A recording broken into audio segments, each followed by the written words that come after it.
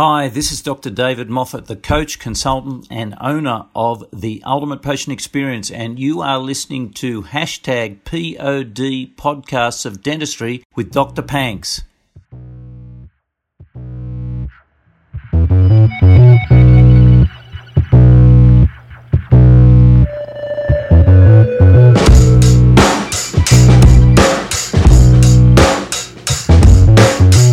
This podcast is sponsored by Rocketbook at podcastofdentistry.com/Rocketbook. I hate wasting paper, and if I could, I would not use pen and paper at all. But I love the feeling of writing with a pen and a nice paper. Somehow I feel connected to it.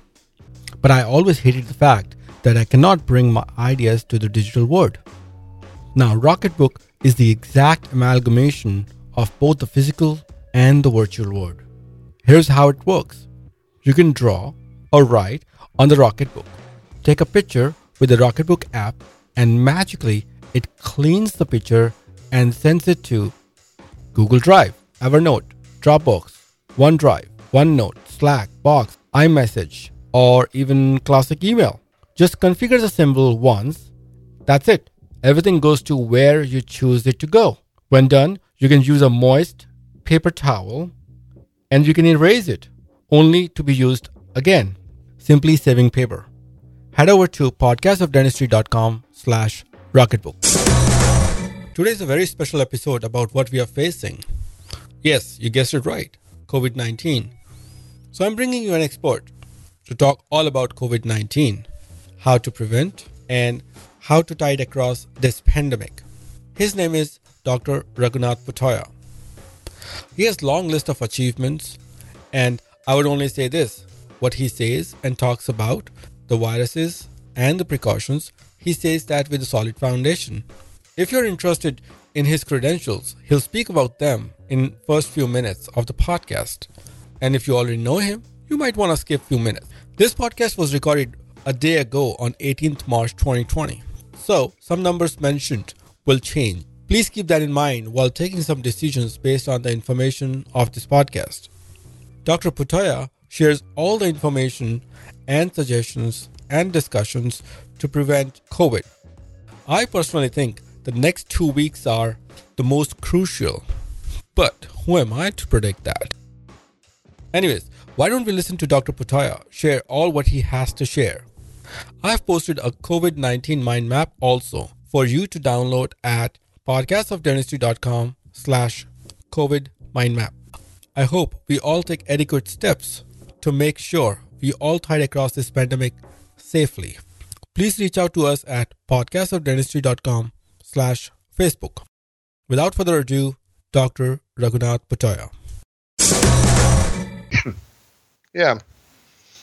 So, for people who don't know you, why don't you just tell them so that people take you really seriously and what you're doing, with us today. Okay. So, Dr. Dhingra, as you know, I'm actually a graduate from India. I graduated in 1983 from the University of Mysore as a dentist. And then I was in private practice in India for a couple of years, and then I joined the Indian Council of Medical Research and the WHO and I was stationed at Kidwai Cancer Institute. It's a regional cancer institute for India, the second largest one. And my job was, as a research officer, I was a research officer dentist, but my job was as an epidemiologist and a clinician. So I was actually a shoe leather epidemiologist going to 72 villages and at their doorsteps examining patients for oral cancers and precancers. After I finished 3 years of that, I screened about 30,000 people in those 3 years. After that, I came to the University of Alabama, did a master's in epidemiology. And since I was a dentist, they said, why don't you do a dental public health residency? And then they offered it to me. I did that. But that was a time when HIV and AIDS was really becoming the pandemic. Yeah. And Johnson & Johnson had called for a postdoctoral fellowship at the University of Texas Health Science Center in San Antonio Dental School. And basically the father of dental infection control, Dr. James A. Catone, he selected me as the first candidate for the fellowship in the country.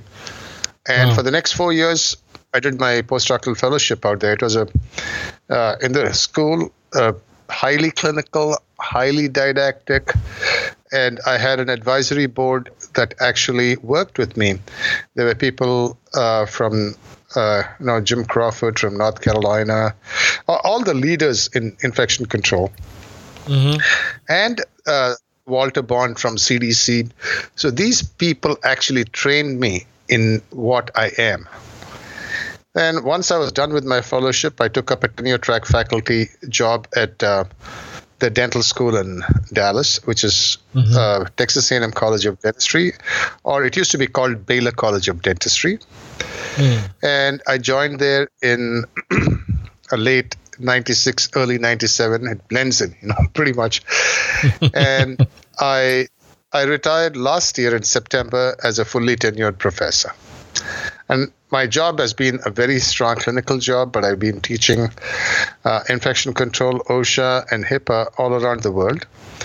I serve as the scientific director for the International College of Dentists for the worldwide dental safety programs. In other words, I have to travel to those countries and train a handful of people to be experts for their country. Okay. I've done a lot of federal grants, industry grants. I've been a reviewer for the Journal of American Dental Association, Journal of Dental Education. I'm a ad hoc, editor at large for the Journal of Contemporary Dental Practice. So, yeah, I've been doing quite a bit, and I also own an educational company now. We educate people in infection control, OSHA and HIPAA. We do it through Zoom live videos, office by office. And for those who want me to come and do it in office, I do that too. And my company is OSHA for Dental LLC. I'll share the link to it later during the day. Yeah, I think so. In short, that is what I am. Yeah. Oh no. Well, it's not in short. I think it take you all those years and to get you here. Yeah. For those, I know Dr. Pataya only through Facebook, and we connected for my audience, and we have, in a way, some common friends. My teachers were his colleagues, so basically we are in a similar area. Similar people, and more or less we connected here as friends and colleagues. Thank you, Dr. Pataya, for sharing all that. If somebody has any doubts about Dr. Pataya's credentials, please shut down this podcast and go home. I think he's done more than enough. So please tell us a little bit about. I don't want to go into the epidemiology because I know dentists are not interested in epidemiology. Sure. People are interested in, the key facts about coronavirus. Why is it different than any other flu virus, what we have? And why can't we get a flu vaccine and be done with it? Why is it taking that long to contain it, basically? Let me give what I'll do is I'll just give a very simple, structured overview because we're all professionals, Tomorrow, if we run into a patient who's a virologist and asks us, what do you know about, COVID? We don't want to look silly. So let's go off here. So the sources of coronavirus is basically animals, camels, cattle, cats, bats, and humans, of course, now. So there are 7 types of coronaviruses, okay? But 3 of them are of concern to me. Basically, the MERS, the SARS, and the current SARS coronavirus 2, it's called, or it's now called COVID. So basically, these are zoonotic diseases. They're exotic zoonotic diseases. They normally spread between animals, But when we encroach onto the animals, habitat, we get either bit by a bat or we pick it up from a camel or something. We don't know. And we get it. So now what concerns us the most is this is now a human-to-human spread disease. Okay? So most of my sources of information are either the Centers for Infectious Diseases Research and Policy, the Centers for Disease Control, WHO. Then I actually look into many countries' ministries of health. For example, China this time has come out with, the Ministry of Health China has come out with quite a bit of really good information. So worldwide, we've already crossed 160,000 people with over 6,000 deaths. In the U.S., it's every day it keeps changing. Right. 3 days ago, it was 3,000 infected and 60 died. Today it's over 4,000 something, and it's already reached 100. Wow. So the exponential growth is very huge in this thing. They say that the case fatality rate, as we say, or the death rate, is anywhere between 1 to 4%. But that is among the diagnosed cases. Okay. Okay. The identified cases. So we don't know how many have been misidentified and died. But at least once we start doing the surveillance, we'll get to know the number better. The older, the more frail you are, if you're more immunocompromised, you're more susceptible to dying. Not getting the disease. Anybody is susceptible to getting the disease. But dying are the people with underlying conditions, age, and so on. Okay? Now, the roots... Yeah, go ahead. Sorry to interfere here. So that's a very key important point, because I was reading through 4% mortality rate, but I think you put a very big asterisk there saying that for the people who are diagnosed, people who are not diagnosed can also die, as you're saying. Exactly. But won't they be diagnosed anyways, unfortunately, after... For example, somebody who is not diagnosed, who passed away, won't they be still considered to be in or counted towards the mortality of undiagnosed plus diagnosed cases? Morbidity, yeah. See, the thing is, if you're living in a rural area, okay, I'm not talking of the U.S. per se, but just think about in India. The guy is, living in a place where it's already, it takes him 2 hours to get to a taluk headquarters or a small, a county health center. Yeah. What if they die? Yeah. As if the medical doctor is going to come there, do an autopsy on him? No, they're not going to do that.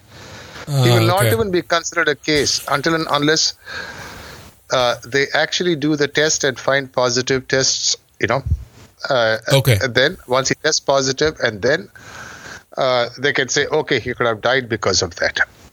Now, what about the countries in the U.S. then? What about people in the U.S.? They have relatively more. Here it is considered a reportable disease, of course. Okay. So anybody who falls sick these days with certain signs and symptoms, they will have to be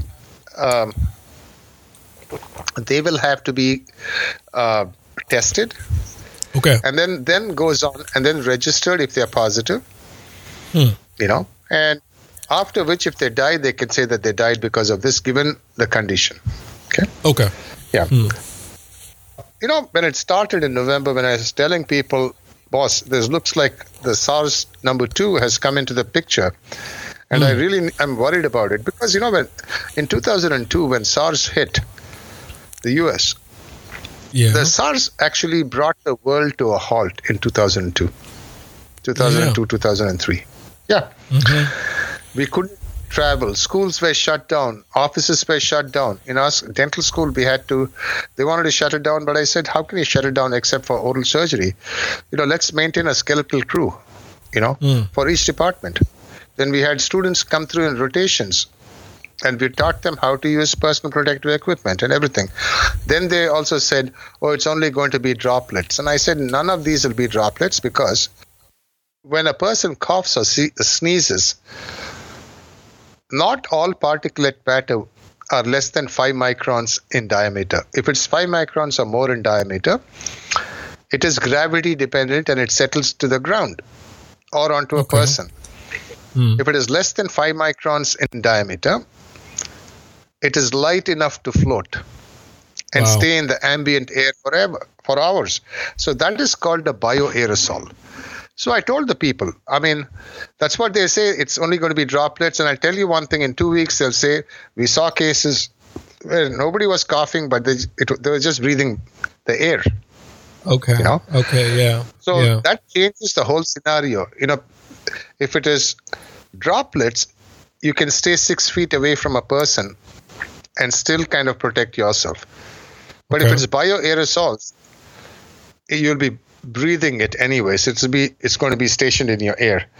So the roots of, the possible transmission is through droplets, contact, fomites, like if somebody coughs and it falls on a surface and you by chance touch it with your hands and then touch your eyes, you can pick it up that way. But what concerns me the most is bioaerosols. It being aerosolized and staying in the air for hours and hours on end. Okay, that you cannot, sequester people by distance. Right. That means, you have to put them in an airtight chamber, and that's impossible. But for dentistry, one of the common signs, common symptoms are there could or needn't be fever. That's the funny part of this one. Because they're already transmitting the viruses. They're shedding the viruses even without a high fever. Okay. Before the clinical symptoms, before they can clinically be detected, or they're already spreading the virus. That's the funny part. Okay. In SARS, you used to have temperature, and then that's when they would be shedding the virus. Okay. They shed the virus when the viral load becomes high. Yeah. So here, potentially a patient would walk into the clinic and he has no signs of big coughing or, no fever for sure. But he's just, sneezed once, just regularly. You'll think, okay, he's just sneezed, whatever, but it could be a bioaerosol, which would stay in the air for hours and hours together. And we are obviously breathing that. And that can cause the spread off. Okay. That's scary, actually. And then when they start developing, symptoms, signs and symptoms, myalgia, body aches, difficulty in breathing, respiratory distress, they can't breathe, they have to be put onto a ventilator. This thing can happen, as early as 8 days. From when they pick it up. Then some people say there could be coughing dry, but that again is with sputum or without sputum. That's a toss-up again. There's nothing definitive about it. So the ones who fall sick, some of them they might need immediate tertiary care, like being put in an ICU with a respirator because they can't breathe. Wow. Wow. And that is usually that usually happens in I'm presuming in more immunocompromised patients, like frail patients, or do you think diabetic patients are equally susceptible? Yes. Okay. Yes. Uncontrolled diabetes. How about cancer patients? Cancer patients who have come out of chemotherapy, radiotherapy. All these patients fall under any condition which suppresses your immune system. Think about it. Can be any chronic ailment. Even if there's a major micronutrient deficiency, that can cause your immune system to be suppressed. Wow. Now, in a healthy person, Panks, think about it. Monday morning, after the weekend, we feel nice and refreshed. We go to work. By the time you put in about 8 to 10 hours every day, come back home, play with your kids, take care of your kids, cook your food, do your dishes, do your clothes, clean your house, walk your dogs. You come to Friday morning, you're already dying, right? Friday. Yeah. So why do you feel like you're tired? At that time of the week, possibly you're a lot more immunocompromised than a Monday morning. Oh, makes sense. It could be a healthy person. It could be a small phase of a week. So those are some of the things, which we need to be worried about. Now, control measures. There are multiple things you need to do. Okay. I'm not talking for social living or doing your groceries or for a common citizen. I'm talking of people involved in the profession of dentistry. Dentists, dental hygienists, dental assistants, dental lab technicians, front office people, all of them. Yeah. It's only for them. And I'm only going to talk about dentistry. If you ask me about anything else about social living, I'll tell people, run for the hills. Don't listen to me. Or go find Oogway. You know who Oogway is? No. In the Kung Fu Panda. Okay. That guy who's the grandmaster, the turtle who passed on. Yeah. And he's there. The grandmaster Oogway. Go to Oogway and ask him. He'll tell you what else you can do. Okay, got it. But for dentistry, I consider myself at least partially close enough to Oogway, but not dead as yet. So there are basically four major items you got to consider, in infection control, especially for this thing. Number one is communication. Okay. Communication with the patient. Okay? Yeah. Communication, you must be proactive. In other words, for all the scheduled patients at least, you need to call them at least a day before and confirm that they are not sick. Okay. Wait a minute. Right here. What if some patients just want to get some work done just because they are what they are, and then they say, you know what, I'm fine. They could lie, right? How do you figure that out? So when they come in, you can ask them if they're feeling okay. So that's the next one. On your door itself, you can post also for walk-ins, people who are going to be just doing a walk-in. Post a notice on the door saying that if you're not feeling well or if you've been exposed to anybody who's been sick, you've been hospitalized recently, or if you've been to any of those hard zones, please call us back and schedule, until and unless it's an emergency. If it's a true emergency. Then, that you can do. Then on your website itself, your company website or your dental clinic's website, you need to go ahead and put a notice on the website, like on the ticker tape if you want to. If you're not feeling well, please do not come into the clinic for care, because most dental care is elective. But if you're in pain, you can call us and we can try and schedule you in. If you have a scheduled appointment and you're not feeling well, please call us and we can reschedule it. Okay? Got it. That's another thing. Then suppose everybody skips in and they come into the front sign-in area. Yeah. During these times, you may want to hand them a small form with the same questions they can fill out. Yeah. And also there you can have a small plaque which says, if you're not feeling well, please don't. Please go home, and you can always call us and reschedule. Right. That's not, unless it's an emergency. Sure. Most of what the government, the CDC, the Dental Association say is, a lot of dentistry is elective. Right. And some of those elective procedures will create splash or spatter or bioaerosols. Right? Right. Try to control or reduce those procedures. Okay. You can still be open. You can handle emergencies. You can handle pain. You can handle other items. You want to take x-rays? Sure, go ahead and take x-rays. Do your diagnostic workup. Schedule your patients for the next few days.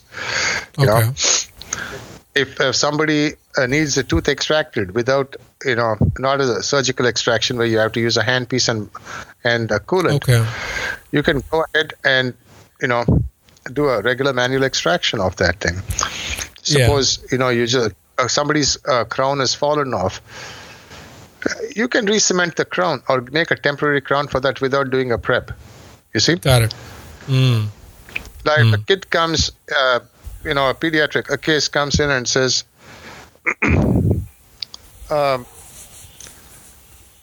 my silver crown has fallen off. Sure. You can either pull the tooth out or you can place another silver crown. You don't need to go and prep the tooth, Yeah. So anything which increases bioaerosols, try to control it. You can postpone long-standing hygiene cases where they need to use an ultrasonic or a piezo scaler. Got it. If it is a follow-up thing, which is a regular patient follow-up, every 6 months they come for prophy. At that time, they can use hand instruments. There won't be that much amount of calculus and, Yeah, I understand. Yeah, just try to minimize the aerosol production. That's polishing the teeth also is a bad thing during this time. You may want to use the hand instruments and say adios. It's okay. Okay. You don't need the rubber cup is not going to make it even more shinier that much. I mean, you can skip that once. Yeah. If you may want to actually give your hygiene an assistant also during these times, because their assistants may not be busy. They can do four-handed hygiene. The assistant will be handling the high volume evacuation for the hygienist. Okay, that makes sense. You'll be reducing bioaerosols out there. You can have external suction equipment which are available. Those devices are there, which come and hang right across from the patient's face and do the suction. It's like a kind of a cup. It's like a big flower that comes out, and that also reduces bioaerosols. Yeah. Those are some of the things you can avoid generating aerosols. Now, if a patient is in serious pain or a fracture, if there's a fractured tooth, there are only two things you can do: endo, build up at a crown, extract, a bridge, or an implant. So you may want to evaluate that and then extract it if you want to, or try and save it. Try to avoid using a high-speed handpiece. If you want to do occlusal adjustment, you don't need to have water or the water spray coming out. You can use a steel burr and a high-speed and a slow-speed handpiece. Okay. It might take another 5 minutes more, but big deal. I understand what you're saying. Suppose you have to do a really, really important high-end procedure. At that time, you can probably use an irrigant like a chlorhexidine gluconate, like an irrigant which they use for prophies. Yeah. You can use that in your handpiece. Yeah. Oh, okay. Okay, so how would that work again? How do we put that chlorhexidine into the handpiece? All the chairs have independent reservoirs, independent bottles, right? Yeah. So you put it in and use it. Okay. Do we dilute it, basically, you're saying? No. Use it as an irrigant. Yeah. Oh, okay. Just like the whole chlorhexidine bottle could be used as, we would put that chlorhexidine bottle. There's nothing against that. These are extreme times. You need to take extreme measures. I got you. Yeah. Okay. Now, then, so you can control. If somebody is coming for just preventive care, you can say, "No, man, we'll do it." Once this thing cools down, we can do that. No fluorides, no yeah, no sealants, no all those things. They can do it later. Okay. High-end items. Now, everybody freaks out. Oh, we'll be infected. Now, tell me one thing. Who's trained more in infection control and occupational safety? The patient or you? Of course we are. Yeah. We are professionals, right? Right. Who are trained higher in infection control and safety? A medical doctor, a general practitioner, or you? Me. I mean, You. Dennis. Yeah. What is? Yeah. We should not equate ourselves to picking up something in a restaurant or a bar or on a bus or in a airline. This we are doing professional work. Sometimes we'll pick up stuff. Yeah, we Okay. do. Mm-hmm. Yeah. That's another thing, okay? So, the next level is work practice controls. Work practice controls are what we can do. Strict personal hygiene. Wash your hands as many times as you can. When you take your gloves off, wash your hands. Before you wear your gloves, wash your hands. You touch any surface, wash your hands. You know? Okay. A lot of people say, oh, you can use alcohol rub. An alcohol rub will not last on your hand. I mean, as soon as you put it, it'll not kill everything. In fact, when they say 70% plus more alcohol percentage, Yeah. or more alcohol, those things that alcohol will fix dirt on your hands. If you're going to Okay. use that alcohol, you can spray your alcohol and wipe it down spray it all over your your hands, and then wipe it down with a paper towel. That removes the dirt as well. Or you can use a pre-soaked, a paper towel Okay. to wipe your hands.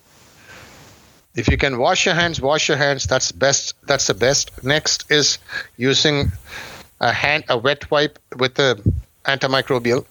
The last would be an alcohol for me. Yeah. Now, I think people are panicking. General public is panicking, and believe me, we don't have sanitizers. We don't have sanitizers available wherever. None of the stores have it. So, is there a way out? Maybe. So here's the thing.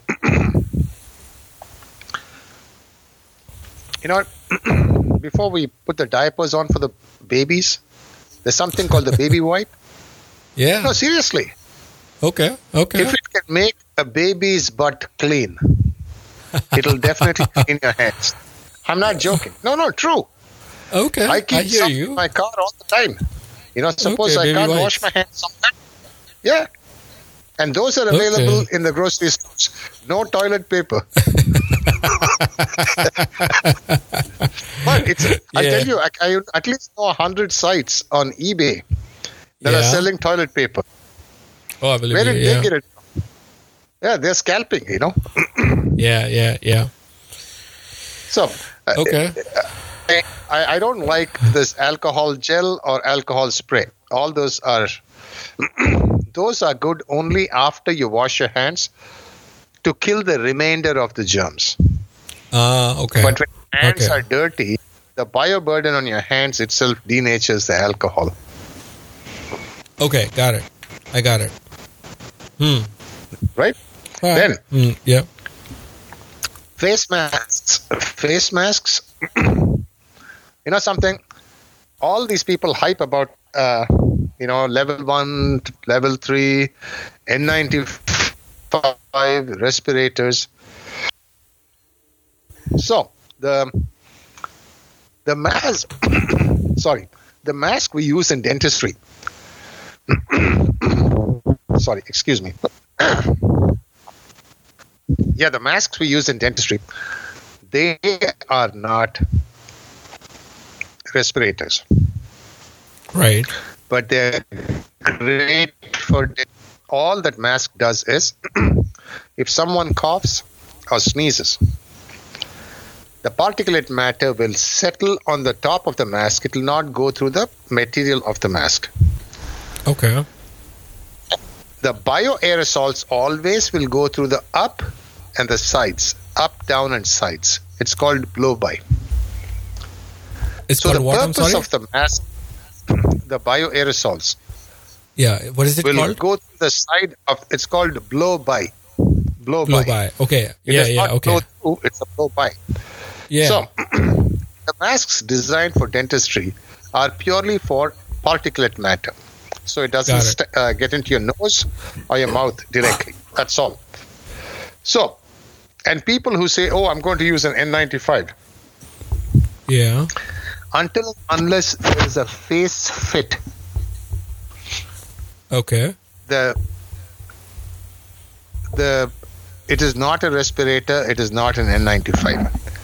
See, Okay. the N95, they say, means it has to filter out 95% of 0.3 microns or larger material through that materials, through the mask material. Okay. If it doesn't have a face fit, there will be a blow-by. Blow-by. Okay. Okay. Okay. So a regular mask is good. Change them as often as you can. Between patients, you can change them. But since even those are not available, you can use it for more than one patient or two patient or three patient. Don't dirty it with your dirty hands Okay. or Yeah. your gloves.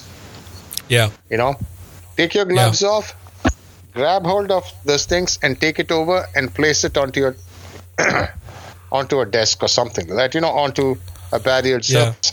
Yeah. You have the Yeah. next patient. That is, if you have to use it for more than one patient. The minute you see it visibly soiled, you have to change it. Sure. So, that is masks. No. If you can also use a mask and a face shield. Okay. Yeah. Yeah. Yeah, those are good. But Now, most people just like to use mask and loops. Yeah. Now, are you trying to say that if we have the regular masks, which does have a blow-by, they are still okay to prevent a potential virus infection? Are you trying to say that? Or are you saying that it doesn't really help? Even N95 doesn't help because it's not really a close fit most of the time. Exactly. What these masks are designed is for particulate matter. Large particles settling on your face or on your mucosa, nose or mouth. Yeah. Okay? Yeah.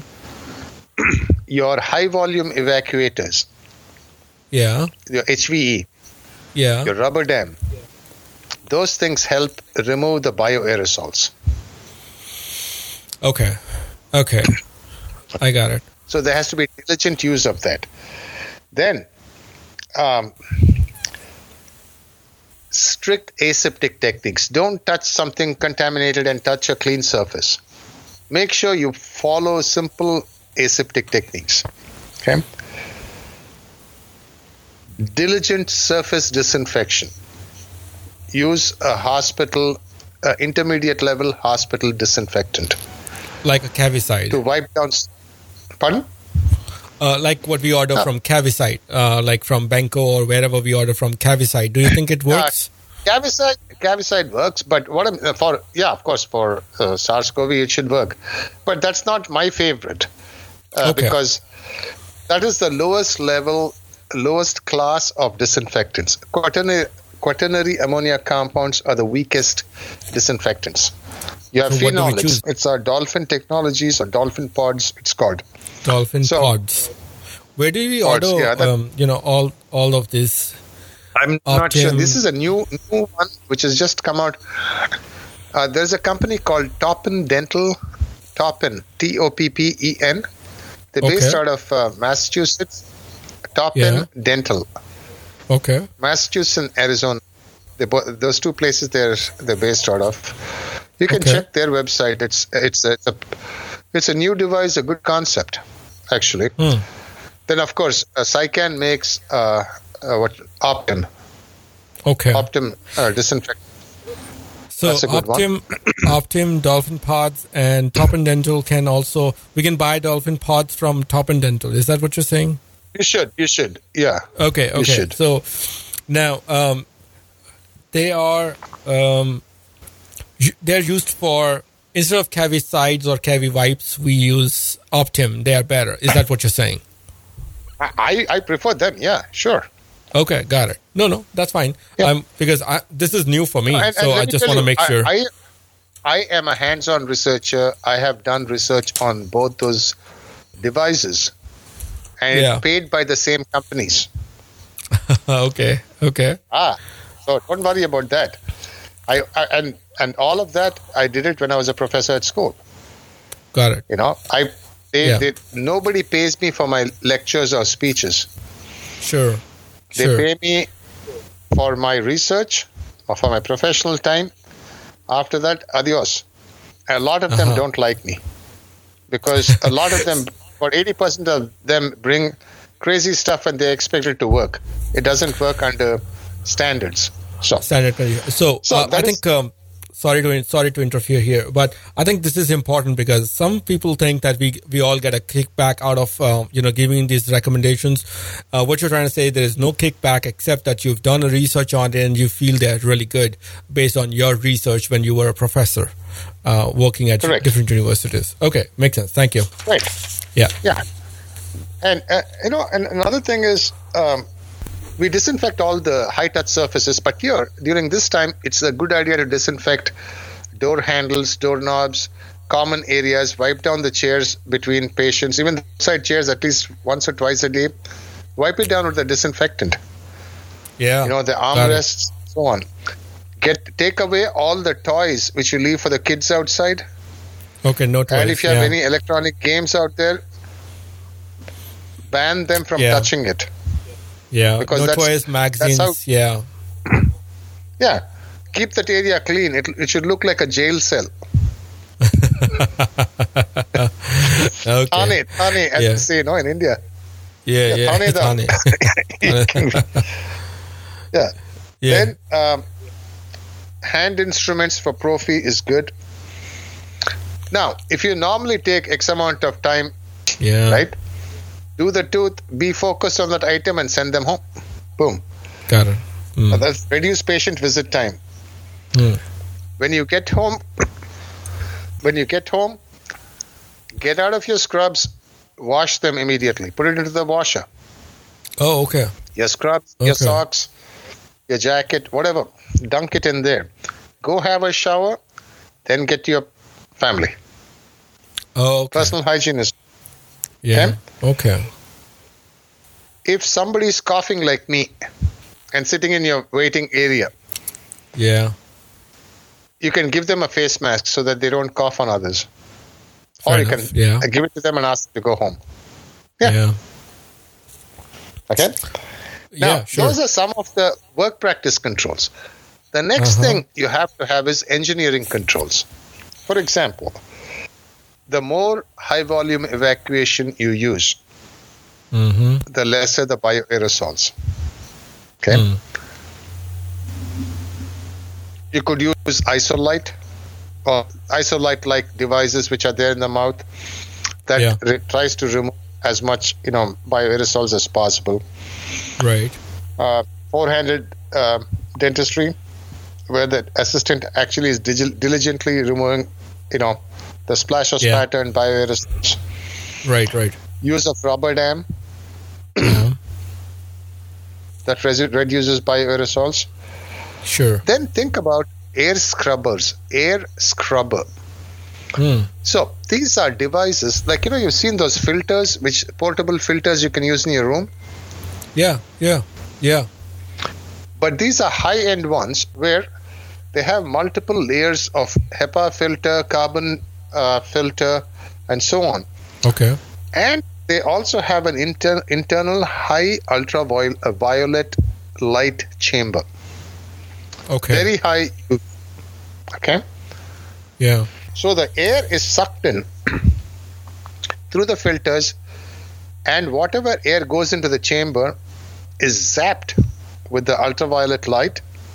Okay. And then recirculated back into your room. Okay. So these are both portable devices, and they can be hooked into the ceilings. I'll send you a couple of lists. In fact, Glenn also put some out. Okay. He sent me some information. I'll send this information to you as well, so you can share it, with everybody. Yeah. Now, Why not? This may be a time when you can actually get it installed in line into your HVAC systems. Okay, wait a minute. This is Because then complicated. it's into the high volume. No. The heating and air conditioning systems. Yeah. Yeah. So, These devices, they have devices which actually go into that, which purifies air for hospitals, okay. schools, childcare facilities, nursing facilities, and so on. so you're saying instead of having the one in the office per se, you should have one called as inline HVAC inside you the can have HVAC. these are the options you have. Okay. You can have it, per operatory, or you can have it in line. And you can Okay. have laminar flow. They'll come and design laminar flow so that whatever air is there flows away from people into a suction area much easily. Okay. Got it. So those are some of the things which you could do, and those things are like engineering controls forever. Next time when you have, let's say, a huge influenza epidemic comes up and you have to use the same methods, Okay. you already have these things in place. Yep. The last one is immunization and other measures. Yeah. I advise everybody to go for their flu vaccines. Annually, I ask them to go for the TB skin test. Yeah. I ask people to go for an annual physical. Do your best, Okay. Then, in about a year, if they can actually crack the COVID code, they might even incorporate this into the next influenza vaccine or other vaccines. You see? Sure. Then it comes out, go for it, because we don't want to fall sick because of somebody else. If we fall sick for 1 week, the whole clinic is shut down pretty much, isn't it? It is. Yeah. Uh-huh. Not only will you lose income, your assistants and hygienists, everybody lose income. Right. So then the last thing is eat healthy, plenty of fluids, exercise, and rest. Got it. And try avoiding big communities.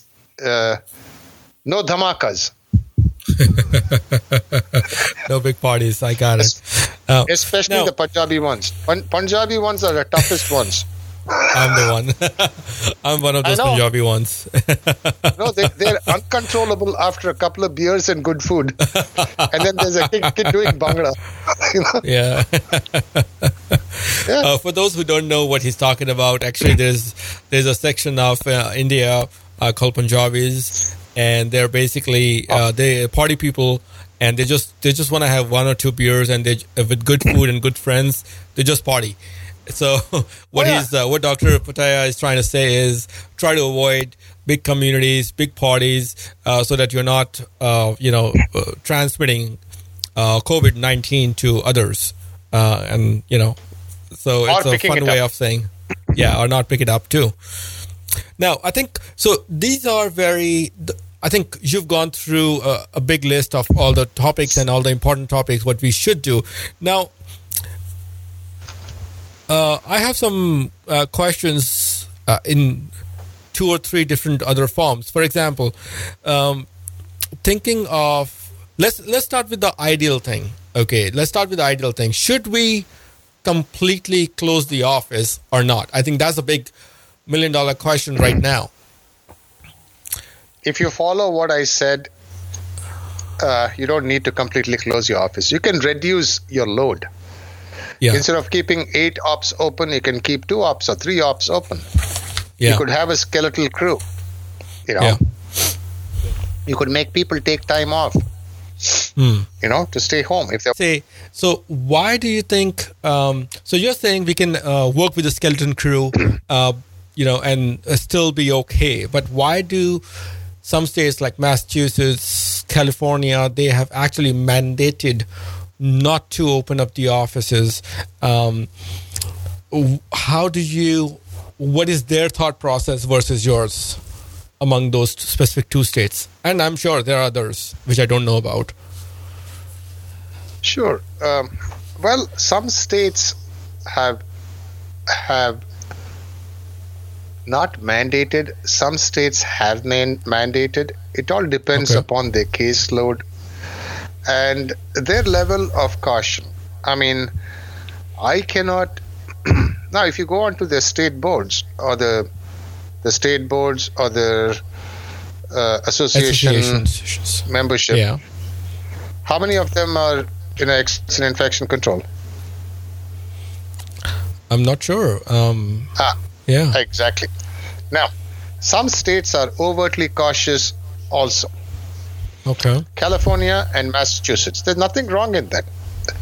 Some states like Washington State, I don't know what they've come up with. I don't know what New York has come up with. Ohio's come up with a statement. Yeah. Most of the people who make a call at that level, they have to be really cautious because it's always a double-edged sword for them. If they make a strong call, then dentists will be griping, oh, now we can't go to work. We'll be losing money. Right. If they say, okay, go to work, then there'll be a bunch of dentists who will be saying, oh, man, this is a huge epidemic. Yeah. And they're not bringing in regulations. Right. So both, all the people at that level are cautious, but they're optimistic that this will blow over in the next 2 weeks or 3 weeks. Okay. I don't see that happen. It didn't happen with SARS. Yeah. It's actually worse than that. SARS. Right. Do you think it's worse than SARS and MRSA, which we had? MRS? No, MERS. Yeah, MERS. You're talking about MERS? No. Yeah. The rate at which it is it's exponential climb. It's caused more number of shutdowns already than SARS. So it's a bigger deal. We are at the all agree. We are at the beginning of it. Right, exactly. So we are in a bigger, it's a bigger deal. Now, with your experience, how do you say, are you following up with China's COVID, the whole story in the sense, has it gotten stagnant over, that's what I read at least, that it has gotten stagnant. And yes. How much time did it take for China to get that plateau with whatever they did? December through last week. Right. So almost 3.5 months. Exactly. Yeah. So 3.5 months. Do you think it's going to take a similar amount? My optimistic. Yeah. If I'm going to be optimistic, I would say a minimum of 2 more months we'll keep seeing cases. But I'm hoping it's not going to be climbing and climbing and climbing and climbing. Okay. I'm optimistic about that. Okay. So when do you think it can plateau in the US? Yeah. Nobody's going to say anything. I know. I mean, see, plateauing is also based on modeling. Modeling, it's basically mathematical and statistical models. And your modeling has to have excellent sampling. Yeah. We don't have that many cases of excellent sampling. We don't. Okay. So your margin of error is going to be wide. Your standard error, your standard deviation, depending on whether you use multiple samples or one sample, it's going to be wider than having a huger sample. That makes sense. That certainly makes sense. Now, and maybe in 2 years we'll get to know. Yeah, in 2 years we'll model it even better given 2020 hindsight. You see? Well, hindsight is always 2020. No, hindsight is 2020, and what I'm trying to come at, what I'm trying to find out is, I'm thinking like a practice owner. I'm thinking like a practice owner who, if he closes, we all can close for 2 weeks. Okay, we can take that brunt. Okay, maybe you, me, and everybody can take a brunt. It's okay, But is it going to get worse after 2 weeks, you think? Because if it is going to get worse and we have to close for 2 more weeks, believe me, I'm sure there are certain new startup dental offices who don't have money. They'll lose, the staff would lose, the unemployment would come into picture. How do you think, based on your experience, nobody's gonna point it to you, but I'm trying to, learn from your experience, what is in store in the next 4 weeks, based on your experience with MERS and SARS and now COVID-19. Okay. What do you think? I feel that it's a good idea to take these 2 weeks off. Okay. Gear yourself up. Go back and practice your procedures well in advance. Get back to the clinic and you'll be fine. Will there be people who will fall sick? Sure. Will there be people who will not fall sick? Sure. Can they sue me? No. Because I'm not that rich. But that's not. What I'm saying is, I've seen this. Yeah. I've seen this with multiple. There were times, in the late 80s and early 90s, or mid 90s. Yeah. Dentists didn't want to touch an HIV patient. Fair enough. Yeah, that's fair. Because of less of That's education, right? Yeah. Exactly. When I said you got to use your gloves at that time for treating every patient, I knew a couple of endodontic faculty members who would clip the tips of their gloves because they would have better proprioception. Yeah, I know what you're saying. How stupid. Now, on the other hand, I was in another country, a fairly advanced country, and then there was a professor of oral pathology who took off his gloves and wanted to feed an intraoral lesion because he felt that is the best way to feel it. Wow. Okay. And this is not a boony country, sub-Saharan Africa or some boony in India or something like that. No. Yeah. This was fairly a medically advanced country. And I just looked the other way and people were shrugging their shoulders because he was one of the senior most guys in the country. Yeah. Yeah. I hear you. So so in 2 weeks it's gonna get. So now let's go back to the ideal thing. What I was trying to talk. The ideal thing is that we all dentists should be working on a skeleton crew and reducing down the bioaerosols. And sure, that's okay. No, it's my dog. Big guy. He wants to always come in with me. My big guy is sleeping next to me. I have a dog too. I just I saw your picture. Yeah. Anyway, what do you think is the ideal thing to do? Again, shutting down for 2 weeks and only only keeping skeleton crew and doing the emergency procedures. And how do we manage and balance out in the time of, I'm thinking like a business owner. I'm not a business owner myself. I'm just an associate. But I'm saying I have my friends who are business owners, and I'm sure that these questions are everywhere. What if I give him or her an off and my office is closed, but my bills are piling up? They will pile up, if not for 2 weeks, but maybe after 3rd week and the 4th week. What if it gets worse after the 3rd and the 4th week? What is your thought process? No, 1 second. He's kind of whenever. My question is, with your experience, nobody's gonna come at you, and if somebody does, we're just talking. We're just. If they want to come at me, they can come at me. Yeah. No. We are only trying to assess with your experience. That's all. Nobody knows everything. So my concern is, do you think the next 2 weeks are crucial for the U.S. Where the cases are going to increase dramatically, and then we have to shut it down for the 3rd and the 4th week? Is that better as a business owner? I'm not talking about as an economy, or I'm just talking only about the business owner versus closing it down for 2 weeks now, and then it might be a better scenario third week and the fourth week. What do you think based on your experience? I know it's a tough question. You can't answer correctly, but Okay, no, it's not a tough question because what I would have done is right now there are testing kits available and testing centers have increased. Right. So what they're bound to find, if there is an organic growth of the disease or spread of the disease, they're going to find a lot more cases now because they're testing more people. That is called detection bias.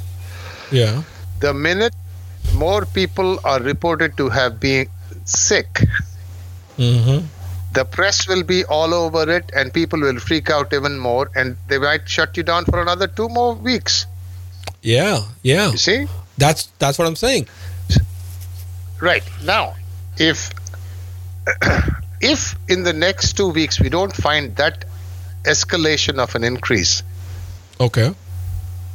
then by then the minds would have also settled not only the cases. You see?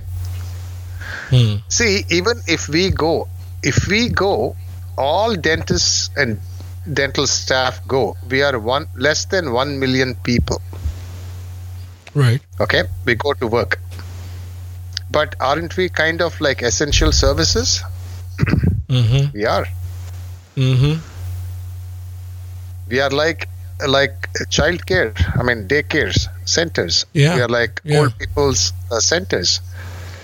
Just imagine if all of them shut down. How many of your staff can actually come to work? How many of the dentists can go to work? That easily. How many hospital, staff and doctors can go to work? So the machine cannot come to a halt. The machine will go on. There will be cases we will see. What I feel is in the next 2 weeks, we will see the increase in number of cases. And I hope it is not an increase in the rate of case occurrence, or the incidence of the cases. Yeah. But then if we identify them early, we can monitor them early, we can treat them early. Okay. You see? Yeah. And we can sequester them early or quarantine them early. Yeah. Compared to SARS and now, China has done a fantastic job for COVID as opposed to what they did for SARS. Okay. Right. Now, And why do they you can control think? that well. Sorry to interfere. This is a very annoying question for me personally. Why do you think all those things start from China? I'm not trying to be, but I'm trying to understand why SARS, MERS, now COVID, somehow they are originating in one or the other parts of China. Why is that a reason, you think? Okay. So, where did Ebola come from first?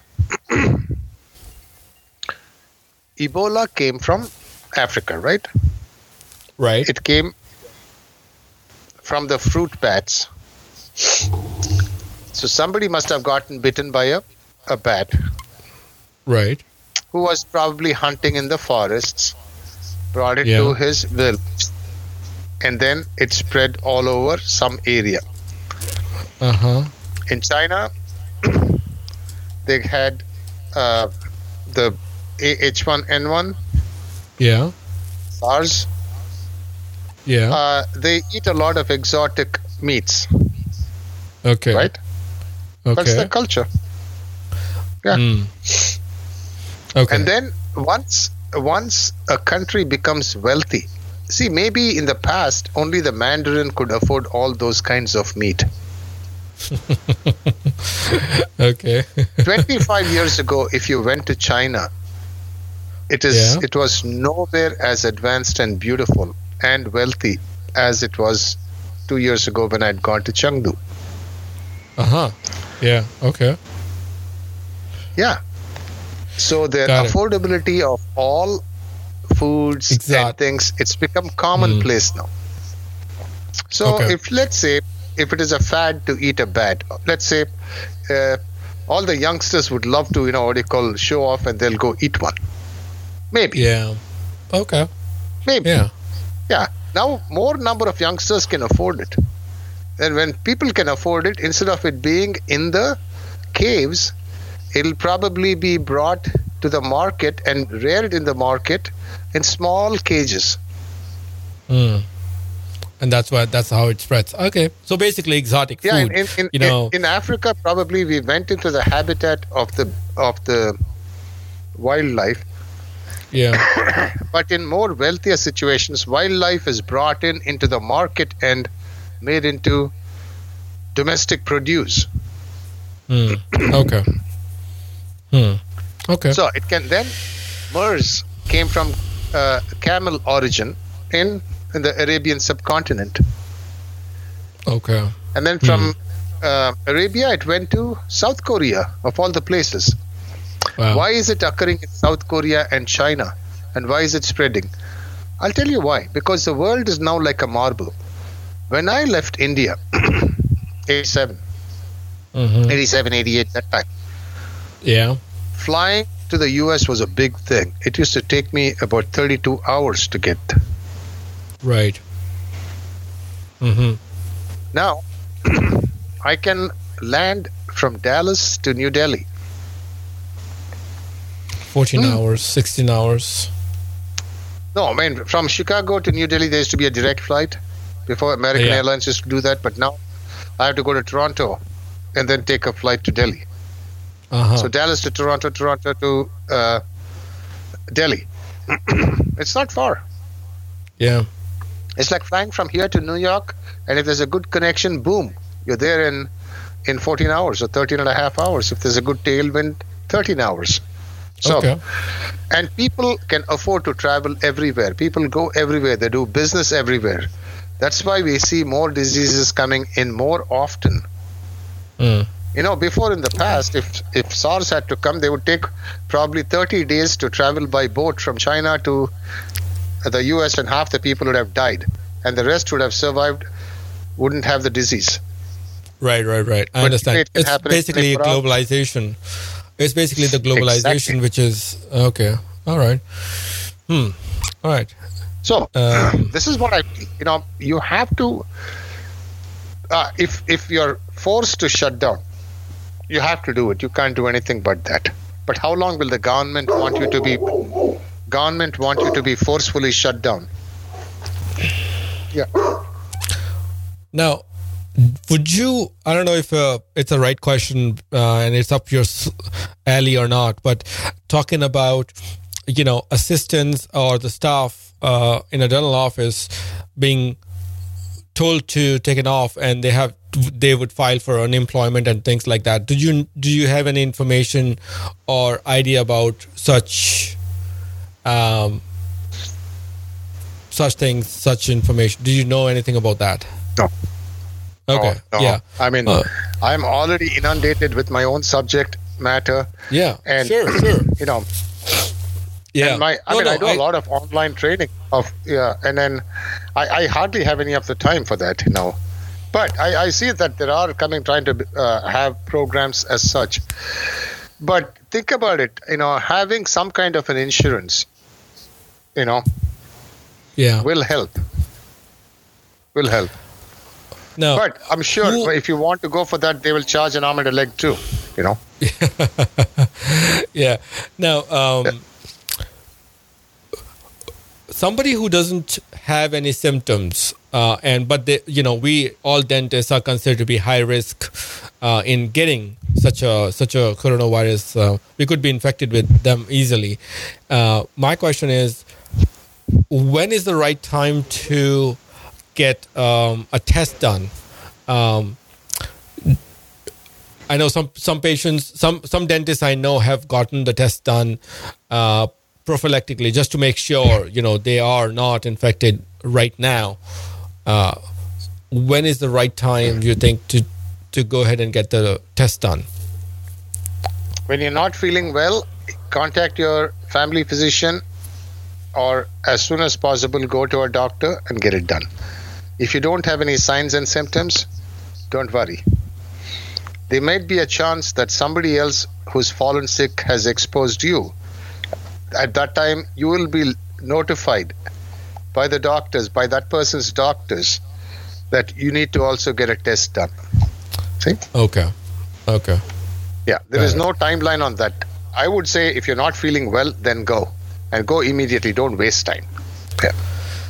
Okay. All right.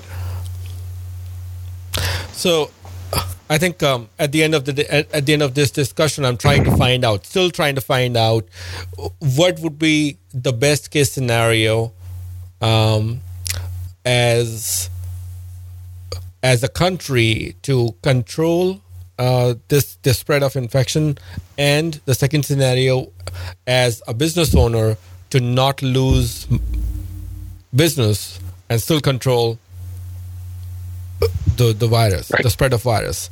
So what would, in both the scenarios, what would be your recommendations? Okay. See, right now, what the government is trying to do is flatten the curve. What they mean flatten the curve is 50 people don't come to your clinic at one time. Yeah. Okay? So your facility is not going to be forced to shut down like a bar or a restaurant. Right. The chances of them picking up a disease in your clinic is lesser than them picking it up in a restaurant or on a bus or on a plane. You see? You get that? Yeah. So, that is one of the reasons why they haven't made every single clinic shut down. They all have 32 teeth and that have felt toothache at one time or the other. Right. They know how important dentistry is as well. They know that we follow much higher standards of infection control than most other professions. We do. But some states have stronger labor laws. You see, Massachusetts and California has stronger labor laws. So they are forced to make a stronger decision. That is one thing. See, so people coming to a dentist is not going to increase or decrease flattening the curve. You don't go to the dentist daily. You go to the dentist once in 6 months at best, and we hope everybody comes once. You have phenolics, you have hydrogen peroxide based ones. You have hypochlorous acid based ones. You have hydrogen bromide based ones. So the ones which are available in the market, I mean, the most simple one I would think is like Optim surface disinfectant. Comes both in wipes and sprays, so you can use those. That's a hydrogen peroxide based disinfectant. That's pretty good. And there's another one which is a hypochlorous acid one. It's recently been introduced into the market. I don't get its name. Cases coming down, they'll ask you to start going back. Everybody to start getting back to normal, but still be cautious. If the cases start increasing, they'll probably maintain it at this level. And restaurants and those kinds of businesses will be hurt more than we will be hurt. Got it. The longer they make people wait from accessing their dental care, more problems will the patients have, and there'll be a lot more emergency cases. Right? So what I would say is, be cautious, be open. Just because you didn't get it doesn't mean that you're not going to get it. Just because you didn't get it, it doesn't mean your other staff members cannot get it. Just because you've been healthy all time and then all of a sudden you feel that you've got it and then you'll have to inform a whole bunch of people. So it's not going to change it one way or the other in a prediction manner. But what I would say is, hopefully, if all the tests go well, if we don't identify that many extra rate of cases, the incidence is not higher because of the testing. Yeah. Then the government will automatically tell you guys down, and it should kind of come to a decrease or a control in about a month and a half. Worst case, 2 months. But if things they find, if it's still not flattening out, it may go up to 3 months. Now, so it took 3.5 months for China to bring it to, stabilize it. Let's flatten the curve, as you say, number one. Number two, right. Do you have any information about how Italy and other countries are doing? I mean, obviously, and of course, US. I'm only saying we have two experiences or two countries who are ahead of us in a way how do you think, how long, even if now we certainly know more than what China knew or Italy knew, we certainly know more than them. And do you think it could take, is it going in a similar direction, in a similar exponential direction, just like China or Italy? I think so. Yes, I think so. Except we've learned from two countries, and we are learning from the whole of Europe. The thing with Italy is they have some of the oldest living people in the world. Yeah. And yet all those old living people are very social people. They hang out together. Are you talking about Florida here? Are you talking about Florida here in the US? Also. Yeah. Probably. Okay. Yeah. I'm talking of Italy. The country. I'm not talking of Florida, where it not only attracts all the Americans, they even attract the Canadians. Yeah. Okay. So that's what I mean. In Italy, the cases, there are a lot more cases of older people who have got infected and died. And remember one thing: Italy has got better, ICU infrastructure and respirators infrastructure than the US has. They have a lot more hospital beds than the US has. US has less than 1 million emergency beds available, functional. They might have, a few 100,000 respirators. That's it. Yeah. We have 320 plus million people. China will never face a shortage because they always manufacture. Okay. We do. All right. So it's a learning process even for any government, be it politically, be it a Republican, Democrat, or an independent government. Everybody's going to make mistakes. Yeah. Even if Teddy Roosevelt was there, he'd have made a mistake on this one. Let me tell you. Because they don't know. Yeah, they don't know what to expect. Exactly. Okay. But all right. let's hope it goes well. Yeah. Yeah. Thank you. Thank you for all the questions and answering, and certainly we'll continue, exploring this. And I know you have pretty active social media group, Facebook group also, and we can. I'll never get COVID from social media. Well, let's stay home then, right? I do. Okay. Yeah. Thank you so much. Would you like to get a really small email a couple times a month to see what #POD is up to? What are we reading? What are we listening to? What are we doing? What's stupid, funny, entertaining, and some weird stuff that we've gotten ourselves into? Then go to podcastsofdentistry.com/extra. EXTRA. That's right. podcastsofdentistry.com/extra. And you will get a really small email from us to give you that little extra kick and keep you busy exploring the world we travel. You can also find us on Facebook at podcastsofdentistry.com/Facebook. Thank you for listening. #POD. And I'll see you inside.